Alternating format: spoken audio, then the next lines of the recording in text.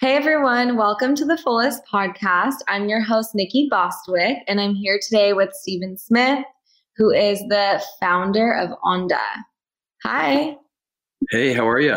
Hi, Stephen. Thanks so much for joining us. I'm really excited about this episode and to just kind of get the lowdown on the hemp and cannabis world from you and just get into regenerative agriculture as well. Yeah, absolutely. I think it's a super exciting time because, those of us, whether you're a consumer or a retailer or, anyone involved in hemp and cannabis right now, we're kind of writing the narrative, together. So it's kind of feels like a fresh start in an agricultural industry, whereas, so many are so established. So we're really excited to team up with folks to move this forward in a way that's good for everyone and the planet.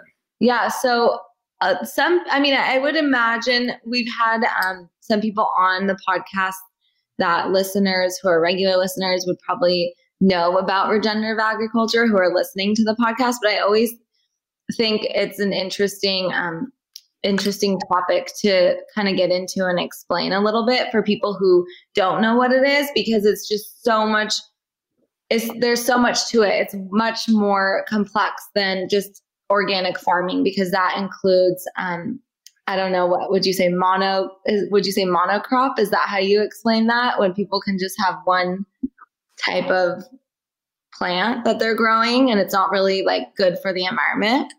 Yeah, monocropping would be kind of like, think of a lawn, just all grass, versus like a jungle is very diversified and has a series of symbiotic relationships between a variety of plants that keep an ecosystem in balance. But the funny thing is as far as I can tell, regenerative agriculture is basically just kind of the original way of cultivating, right? So before industrialization, before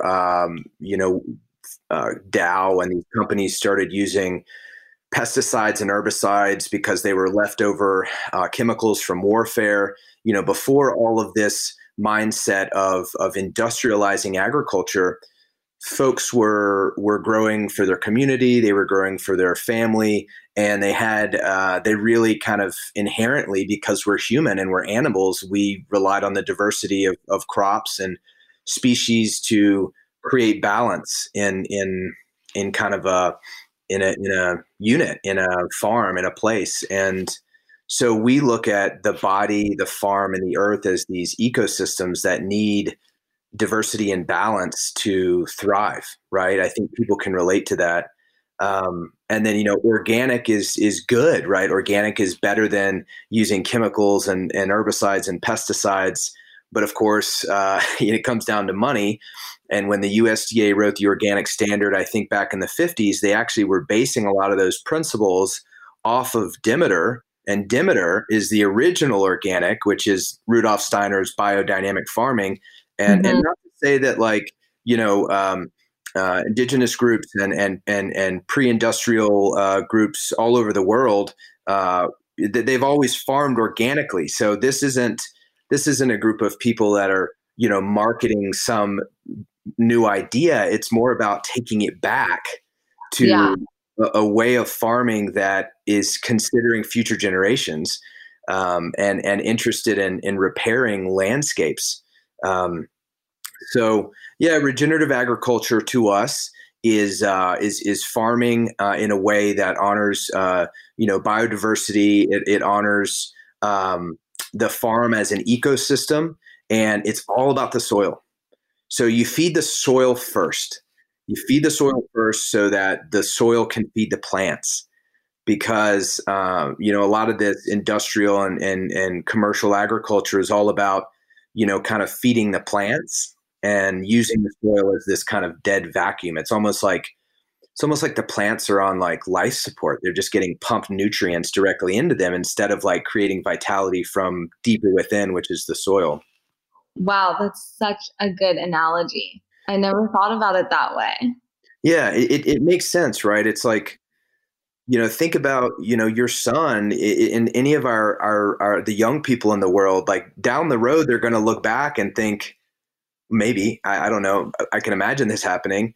They're going to say, you guys knew you were killing the soil and you kept doing it because you're used to paying rock bottom prices for food, because you're used to, supporting a system that values short-term gain and short-term reward, when we really could be kind of taking a step back and trying to figure out ways that we can farm, and our mission statement at Onda is heal the people, empower our farmers, and support the regeneration of the earth. So that is the three pillars. It's the body, the farm, and the earth as these ecosystems. And if we can just, start looking at ways to build soil health, to create ecosystems for native habitat, and use diversity. And it's a long-term gain. You're not going to see results right away, but you start to see, I think, when you build soil health and you make these decisions, you see these returns over time. The scalability of it is a real important aspect to consider, right? So it's like, how can we feed the world with regenerative agriculture, or these biodynamic gardens, right? So there are obstacles in feeding this many people if we're going to kind of wean ourselves off of the synthetic inputs and the conventional methods. But there's a guy named Gabe Brown, and he's in the Dakotas, and he has a really big operation, and he's seeing bigger returns financially, and more vitality. He's doing it. It's kind of working at scale, or whiteout pastures. Yeah. Is that the 5,000 acre farm? I would imagine he's in the thousands, which, it's all relative, right? Like a few thousand acres of grain or polycultures of livestock in the Midwest is not a lot for some people. But I think right now it's about, I'm interested in looking at folks that are not just, they don't have like a 60 acre hobby farm. They're doing this at scale, because if they can do it at scale successfully without this kind of welfare model of either being a wealthy farmer rancher that, sold a tech company and now they're going to go, do this thing, and they don't really need to make it work financially, which you see a lot, or you see farms that are backed by big celebrities and they're like, oh, look, we're doing it this way. But in reality, most farmers, you can't afford to make those mistakes. But there are people, I think, that are doing it without those kind of backups that it is working. Coop Home Goods is on a mission to give you your best sleep experience through sleep products that are designed around you. Their original pillow is adjustable, the most reviewed pillow on Amazon, and the only pillow that adjusts to your loft height. Beloved by chiropractors and humans alike, the Coop pillow is soft where you need it to be and firm where you need it to be. For 15% off your Coop order, use code TheFullest at checkout. I think it's an interesting topic, and I don't know if you've ever heard of the Ecology Center. Have you heard of it in San Juan, Capistrano? Yeah, I have, but it rings a bell, but I can't place where it is. Yeah, I mean, if you haven't met Evan, the executive director, you guys would hit it off really well. But we were recently chatting, and I asked him the same question, like, is it scalable? Are we able to feed the world with, if the nature of big business was able to like kind of let us through, right? If we weren't subsidizing soy and corn, and we were kind of what you mentioned, like that welfare model wasn't in place to subsidize people to continue on that path. Like if we were really going to go down the regenerative agriculture route, could we feed the world this way?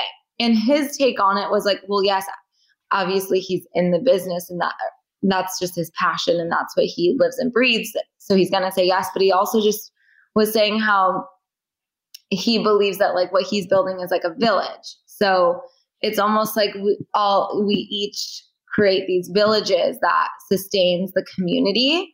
But I really love that approach. And I hope that that's how we scale this movement, is that people get inspired to go back to their community and create something like that. But I think as people like you and I who have products it becomes really interesting and complicated when we think about, like, you're coming at this from such a holistic and intentional place. And no one in the cannabis space or hemp space is, I mean, I don't want to say no one, but it's very, very, very rare to find a brand that is using regenerative and working with regenerative farms. So how do you envision like that playing out eventually? Like, how does that work? Yeah, so my background, I worked as an assistant winemaker for an organic diversified vineyard. I got really excited about agriculture. That was 10 years ago. And then I worked for the first biodynamic farm in Colorado, Jackrabbit Hill, first organic distillery in the United States. I worked for a large scale ranch. So I was seeing the decisions they were making to value soil health and natural vitality in their fruit or crop or whatever they were producing. The goal was to create the most flavor, most nutrient profile, most natural and robust expression of that thing. And I could see the other side of the fence line and the degradation in the land there. So I was seeing all this. And when I came in at one of these properties and worked as the director of business development, it was kind of like I had discovered this Eden, but no one knew about it because they were so busy doing it that they didn't have the resources or time to invest in the connection point, the chain that connects the consumer and the entity, the farm, the land stewards, the people that are really doing their best to take care of the land and create healthy food and medicine and crops. And so I kind of fell into this in-between spot. You know, I loved moving cows. I loved working in the vineyard, and I'll go back to that. But I think it's important for brands that are really, truly committed to it. They're not just a part of this BS greenwashing, sustainable, natural. They're just throwing these words around just because they think it's going to help them sell. But if they're truly deeply in their heart and their bodies and their minds and their souls connected and committed, then they realize that their brand can be a mechanism for good. And it's like, okay, well, I could just drop Onda and just go do my own thing. But again, I think this serves a very valuable purpose in the system because I live in a very rural, small town area, and then I dip into cities here and there to kind of do the sales thing and to connect. And there's a massive disconnect. There's a real big gap between these populations in the country. And yet we need each other in so many ways. And so I think it's really imperative that we facilitate this connection. And so Onda is a mechanism for good. It's a tool. It's a lever. It's a chain. I mean, that's my masculine mind seeing what this entity is. But, you know, we have farms that we've decided to pay a certain amount per pound that is a multiplier, like, you know, a 5 to 10 time to 15 time multiplier of what the commodity system is. So you have a CBD brand that's out there with this shiny website, this shiny facade. They're selling something for top dollar, and yet they don't know their farmer. They just go through some random lab that buys it off the commodity market. The commodity broker negotiates with a farmer. Last year, farmers are in a total pinch because it was a saturation of hemp. There was too much hemp to the demand. So what happened was, like, commodity brokers were saying, well, I'll pay you $5 a pound or something like that. And these farmers are happy to get anything. And it was $1 a seed. So they're losing their tail on it. So what we've decided to do is to pay them what we negotiate between us, because these are our friends that we're in a long-term committed relationship with. Yeah. And we're trying to make all the numbers work, right? Because we have to be on the shelf for a price that's reasonable. And yet we want our farmers to make good money. I mean, the farmers in my life are really some of the smartest, most tuned in, humble, and capable people I know. It's the hardest job I've ever done, farming and ranching. It's constant problem solving, and you're always at the mercy of nature. So I just think that if we can, it's like teachers, right? Like if teachers and farmers can get paid what they actually should be getting paid, Yeah. they would be doing well, and we would have incentive for more young people to go into these positions. So not only can these companies like ours be mechanisms for good, but they can be disruptors, because as a whole, we're on a slippery slope to the bottom. We've built these systems based off of profit, short-term return, again, with very little consideration for our children and grandchildren and so on. It's just like, hey, the baby boomers can make a bunch of money. And now we have to say, all right, there's a forest fire. There's something that's got to come through and sweep and clean up the brush, and we have to take a new look at these models. So, we're exploring these associative economics models where we're paying our farmers a lot more. Maybe we do profit sharing. I don't know. We're exploring these things. So, the scalable thing, what your friend was talking about, communities, we're not going to do this overnight. It's not going to be a home run. It's not going to be 100%.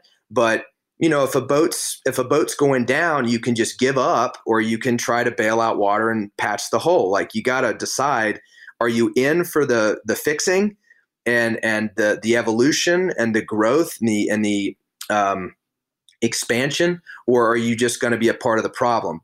And I'm a pessimistic. I'm kind of a pessimistic, sometimes jaded. I can see the darkness, but this project, this business, this time in life, and this path, using hemp as a mechanism to support our farmers who are growing potatoes, onions, polycultures of chickens, pigs, cows. They have sunflowers, they have herbs. This can be a bumper crop. This can support them if we make it work. And it's a real struggle, obviously, but if we can make it work, then they are going to be incentivized to want to add hemp into their diversified rotation. And we can start showing that our farms don't need the help of the government.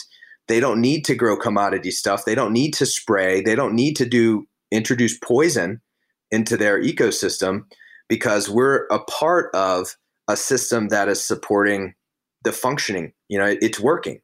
So I'm obviously ranting here, but I just feel like it can work. I feel like we're onto something, and it's super crucial that the consumers that are able to, right? Everyone has a different situation in life. If they're able to consciously support brands that are making these decisions and building a bridge, a connection, they're a part of it. They're as important, if not, they are crucial. They're huge.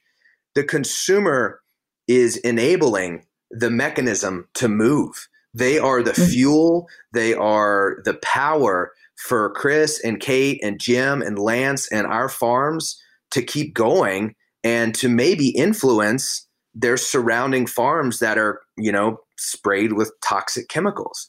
Like, it's like 0.0024% of the land in the US, I believe, is Demeter biodynamic. And then in Oregon, it's like organic ground, certified organic ground. Not to say that there isn't stuff that isn't certified, because that's a whole other conversation, certifications, but it's like, I think it's less than 2%. Oh my gosh. It could be even less, but I feel like that's what sticks in my head. So it's like, if you think that's mind blowing, because I feel like I live in such a bubble where I think everything is becoming organic, or, I mean, yeah, I know. That's crazy. Yeah. So the reality is that the super, super overwhelming, majority, over 95%, probably over 98% of the soil in the United States. So if you think about, I can speak to Oregon, and it's probably 99 point something percent for the rest of the country, because Oregon, we've got mountains and rivers and areas where you're obviously not farming. But if you think about all the beautiful dark soil that took so long to be created through decomposition and everything else, that we're spraying chemicals that were used in World War II in gas chambers on the ground. We're literally, that's what Dow did after World War II. They took all the leftover nitrogen and chemicals that were being used in warfare, and they productized them into creating a warfare against plants. So we're literally, it's like the soil, the thing that's going to sustain humanity, is being poisoned by the same stuff that people were using during World War II. And that's 95 to 99+% of the soil is that way. That's crazy. It's disgusting. And I think the work here, right, is to educate people, because most people don't even think about it. They just go about their day not even considering what's going on. And that's the part where we come in and we share with people, and we hope that they're inspired and they share with others. And so when I spoke to you a few weeks ago, I was so impressed and so inspired, because not only are you just so passionate about it, but I feel like I'm in this industry. I see a lot of brands. I see people, like I said, I think I'm witnessing so many organic brands, even if they're not organic, they're going about organic practices. But when you mentioned the regenerative agriculture space, and when it comes to, hemp and just anything, any product that gets put out in the market, like I didn't make that connection. So I was just like, oh my gosh, if I'm not making this connection, what's happening out there? So it's really our duty to be sharing with people about what's going on and what they can do to help our environment. Because what's so interesting to me, like you said, I know so many people that are like, I care about the environment, that's why I'm voting this way, blah, blah, blah. And I'm like, that's awesome. But like, you were literally just spraying chemicals outside your house because there were ants there. Or, you're just like going around because you don't like the weed in your yard. And so you're just like spraying it with Roundup, but then you're going to vote this way because of the environment. Like how is that disconnect even happening right now? People just don't see that their daily actions make such a huge impact. And so, especially when it comes to the supplements that we take or the brands that we support. So I'm super inspired. And I think, it's interesting because you were in the wine space before. So in the biodynamic wine space and natural wine space. And when I started kind of getting into natural wines, I was realizing there were so many brands that were like, oh, we grow our grapes biodynamic, but then the end product was still like gassed and made in a traditional way. And I thought that was really interesting. So what you do at Onda, you not only are you sourcing from these regenerative farms, but then the end product is also super, super clean. And so I'd love for you to talk about that as well, and the difference, because, it's everything just kind of is going based off of your intention, and it's all just makes sense basically. And I love that. This episode is brought to you by Underbears. Underbears believes in creating a comfier, kinder world with undergarments that organically move with you, not against you. That means no more painful wires, uncomfortable hooks, fussy strap adjusters, artificial lining, sweaty padding, or wetsuit-like smoothing.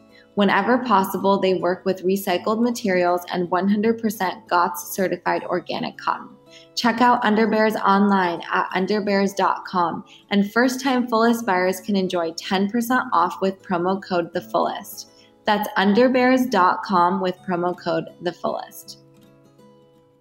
Yeah, it's interesting because, I have farmer friends that are a little fed up with the certification world, right? And then when I have these conversations with them, I know that they're 100% organic. I know that what they're doing is regenerative in the sense that they rely on diversity to build soil health without external inputs.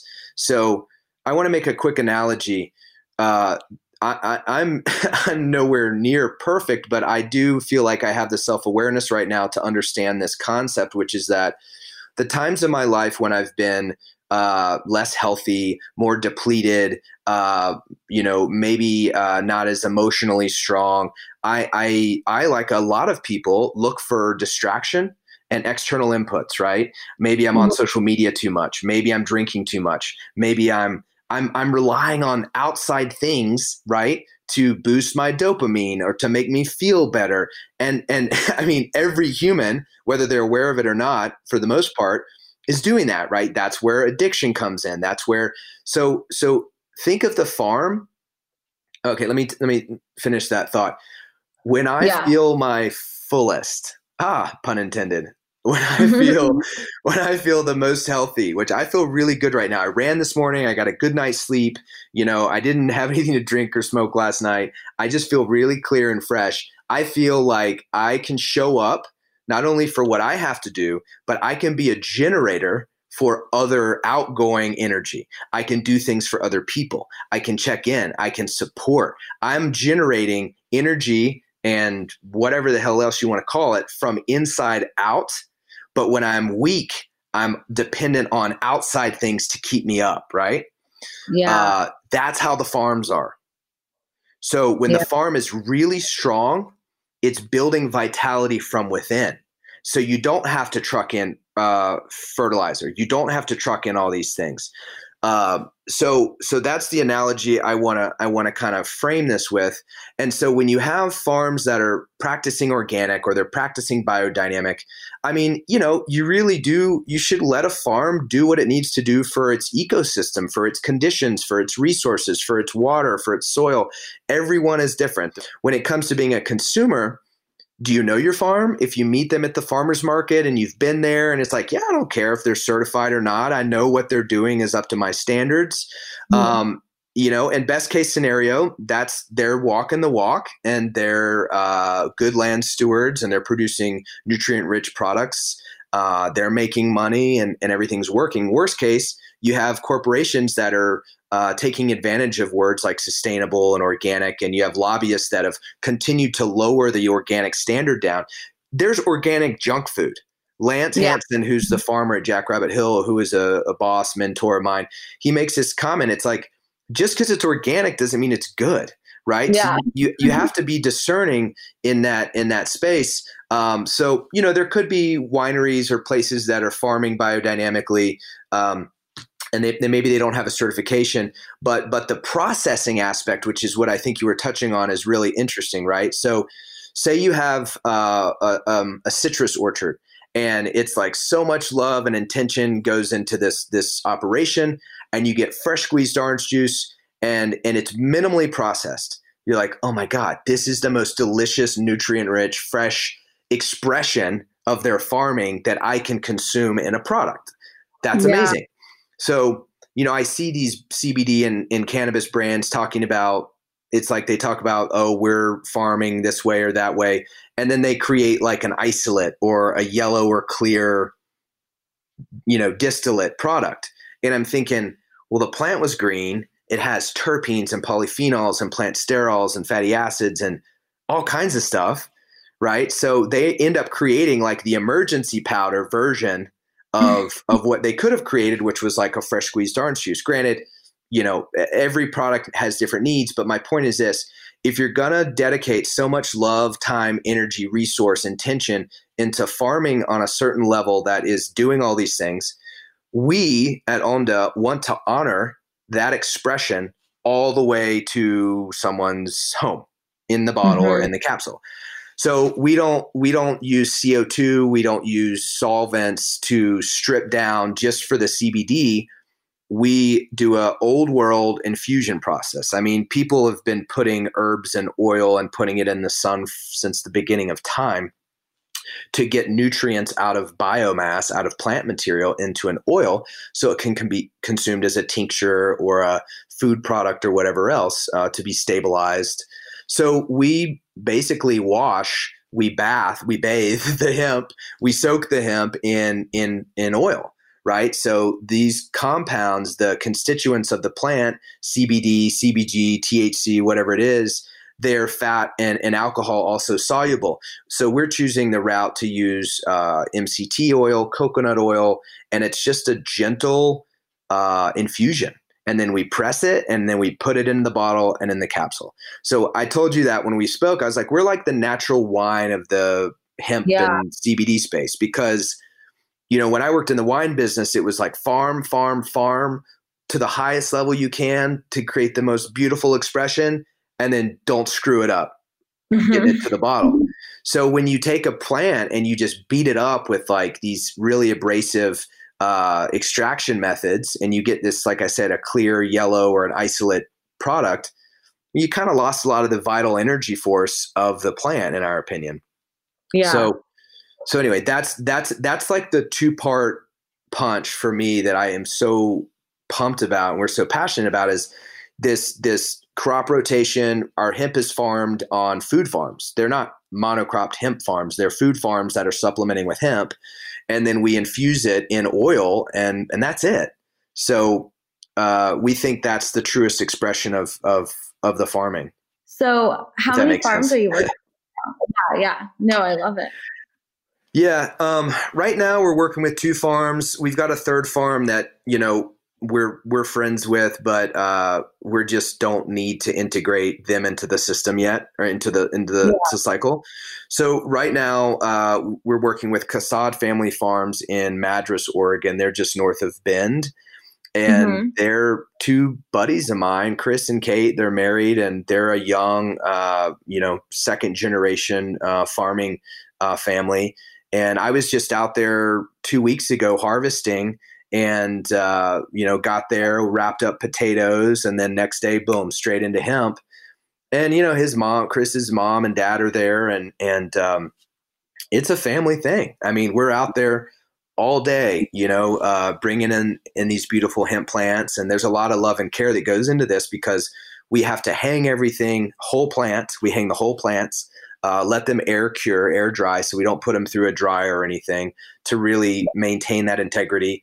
And I just got a message from him this morning and now he's starting to shuck. So pulling the buds, the flowers, the leaves.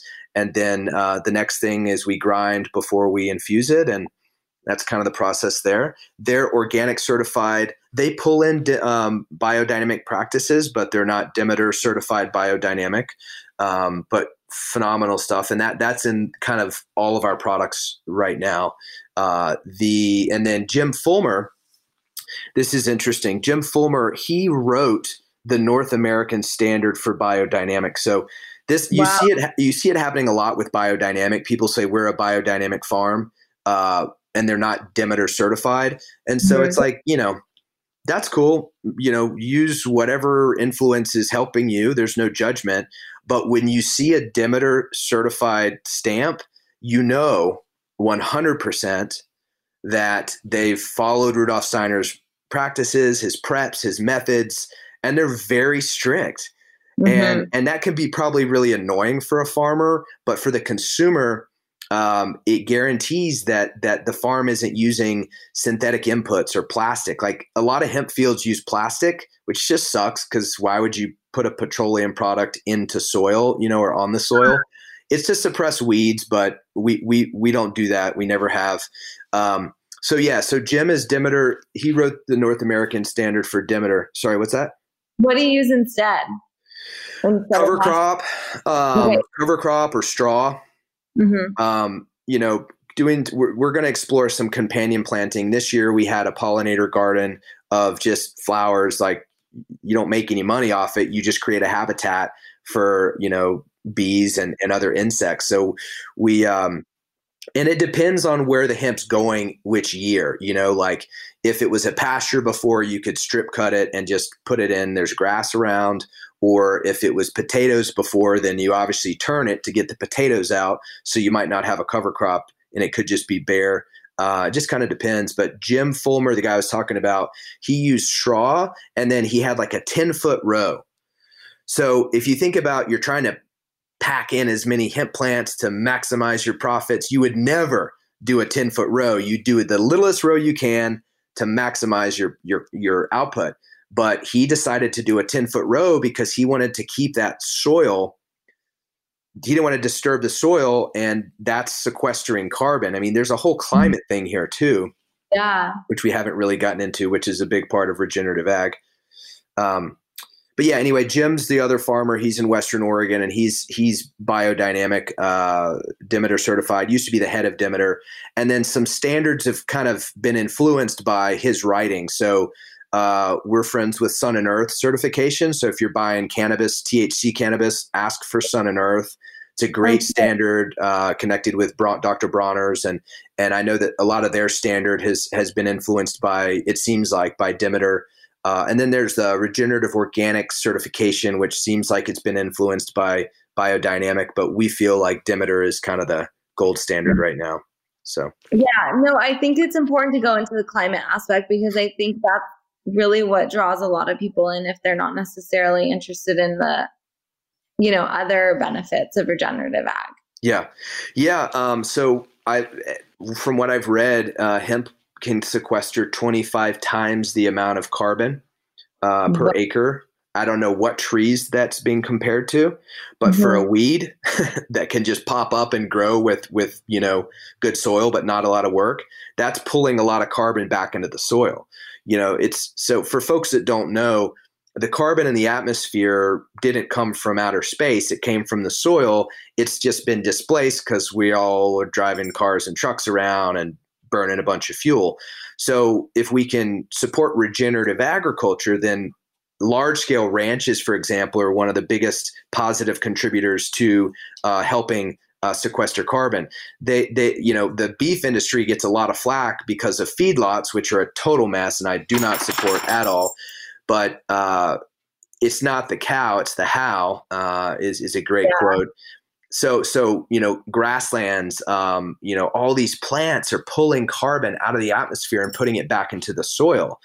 So, hemp is not only creating medicine, and if we can start to build the infrastructure, it can create fiber. Young Maven, those are friends of ours. They're using hemp, creating hemp products, papers, bioplastics. I mean, my high school research paper in 1999 was on hemp. Funny enough. I read about that. I read that in your bio. It's so funny.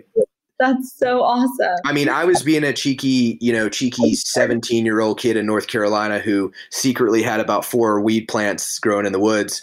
And I loved marijuana. I wasn't a big drinker, but I knew that the cannabis plant worked with my chemistry. And so I was kind of just being cheeky, and I thought I'd write about it. But then when I got into it, I was blown away. I was thinking, why, are we not using this plant in more of our economy and in our materials? But, a lot of that has to do with all the propaganda, anti-cannabis and racist propaganda from the 20s. But anyway, I digress. The plant we're just at the beginning of what could potentially open up into just a plant that can change everything. It's just so generous and so dynamic.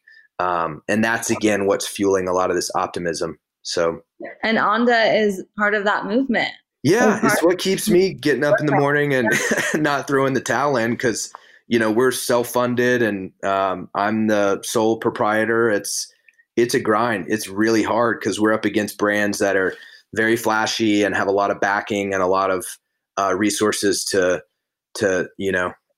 get out there and sell their product.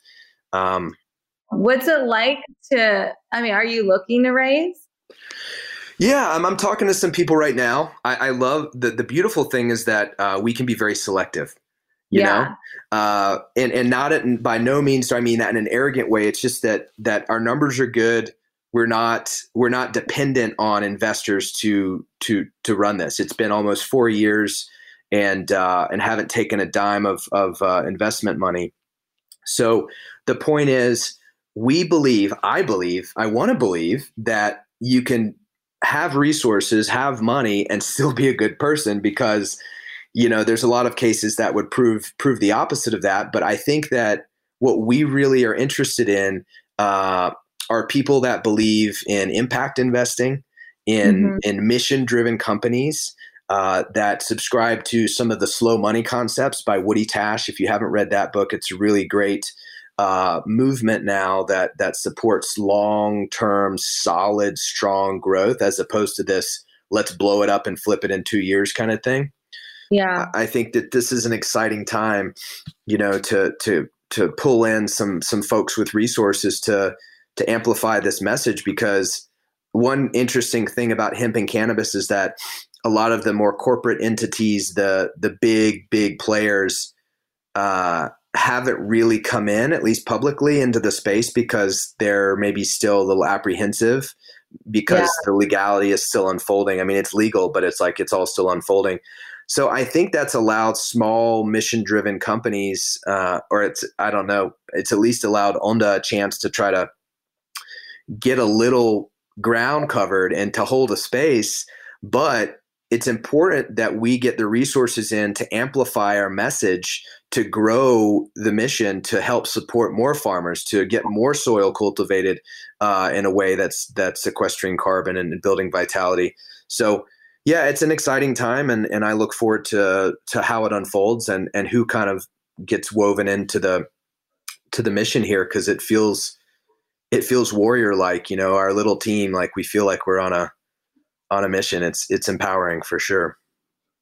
I know you have a really great team. And I see that. I think that it, like you're saying, it's super exciting because there are a lot of funds that are forming that are more environmentally focused. And so whether it's, an angel or VC or whoever comes in as your partner, the cool thing is you're so mission driven, like you said, and you know exactly what you want and who you're looking for, that when that person comes in or when those people come in, it's just an exciting time to grow it one step further. So I'm excited for you. I'm excited for what you're doing. I really appreciate it. I appreciate you spreading the message, and just the work that you're doing in the world is so important. So thank you for joining us and sharing with our audience. Yeah, we're so grateful for you hosting the space for us to be able to share with more people, and we invite everyone in, to join the team. So thank you for providing the opportunity.